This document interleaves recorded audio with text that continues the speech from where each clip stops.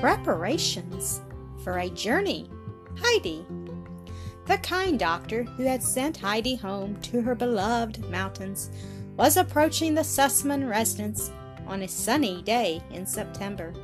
Everything about him was bright and cheerful, but the doctor did not even raise his eyes from the pavement to the blue sky above. His face was sad, and his hair had turned very gray since spring. A few months ago, the doctor had lost his only daughter, who had lived with him since his wife's early death. The blooming girl had been his only joy, and since she had gone from him, the ever-cheerful doctor was bowed down with grief. When Sebastian opened the door to the physician, he bowed very low, for the doctor made friends wherever he went. "I am glad you have come, doctor," Mr. Sesemann called to his friend as he entered. "Please let us talk over this trip to Switzerland again. Do you still give the same advice, now that Clara is so much better?" "What must I think of you, Sesemann?" replied the doctor, sitting down. "I wish your mother was here. Everything is clear to her, and things go smoothly then. This is the third time today that you have called me, and always for the same thing." "It is true, it must make you impatient," said Mr. Sesemann. Laying his hand on his friend's shoulder, he continued, "I cannot say how hard it is for me to refuse Clara this trip. Haven't I promised it to her, and hasn't she looked forward to it for months? She has borne all her suffering so patiently, just because she had hoped to be able to visit her little friend on the Alp. I hate to rob her of this pleasure. The poor child has so many trials and so little change." "But Sesemann, you must do it," was the doctor's answer. When his friend remained silent, he continued, "Just think what a hard summer Clara has had. She never was more ill, and we could not attempt this journey without risking the worst consequences. Remember, we are in September now, and though the weather may still be fine on the Alp, it is sure to be very cool. The days are getting short, and she could only spend a few hours up there. If she had to return for the night, it would take several hours to have her carried up from Ragatz. You see yourself how impossible it is. I shall come in with you, though, to talk to Clara, and you'll find her sensible. I'll tell you of my plan for next May.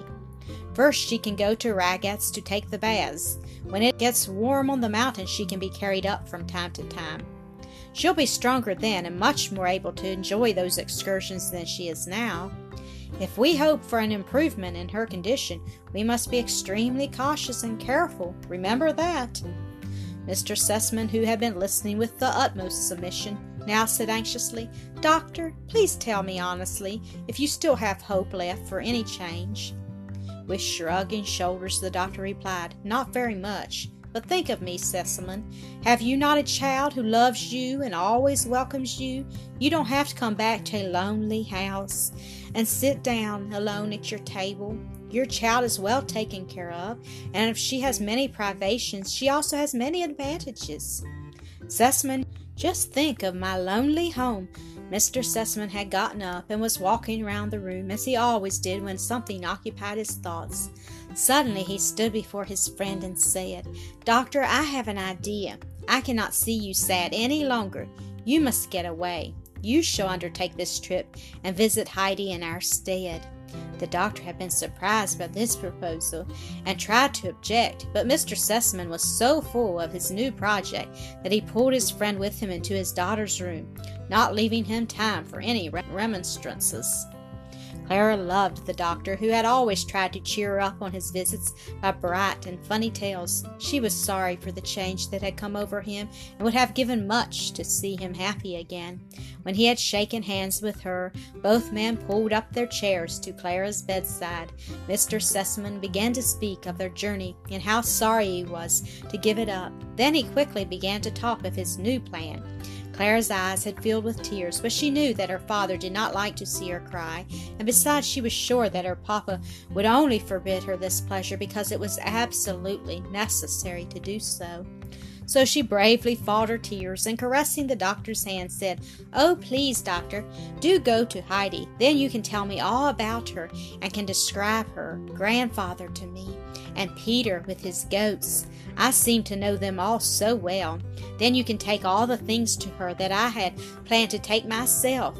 Oh, please, Doctor, go, and then I'll be good and take as much cod liver oil as ever you want me to." Who can tell if this promise decided the doctor? At any rate, he answered with a smile, "Then I surely must go, Clara, for you will get fat and strong, as we both want to see you. Have you settled yet when I must go?" "Oh, you had better go tomorrow morning, Doctor," Clara urged. "She is right," the father assented. "The sun is shining, and you must not lose any more glorious days on the Owl." The doctor had to laugh. "Why don't you chide me for being here still? I shall go as quickly as I can, Sesamum." Clara gave many messages to him for Heidi. She also told him to be sure to observe everything closely, so that he would be able to tell her all about it when he came back. The things for Heidi were to be sent to him later, for Miss Rottenmeier, who had to pack them, was out on one of her lengthy wanderings about town. The doctor promised to comply with all Clara's wishes and to start the following day. Clara rang for the maid and said to her when she arrived, "Please, Tinette, pack a lot of fresh, soft coffee cake in this box." A box had been ready for this purpose many days. When the maid was leaving the room, she muttered, "That's a silly bother." Sebastian, who had happened to overhear some remarks, asked the physician when he was leaving to take his regards to the little miss, as he had called Heidi.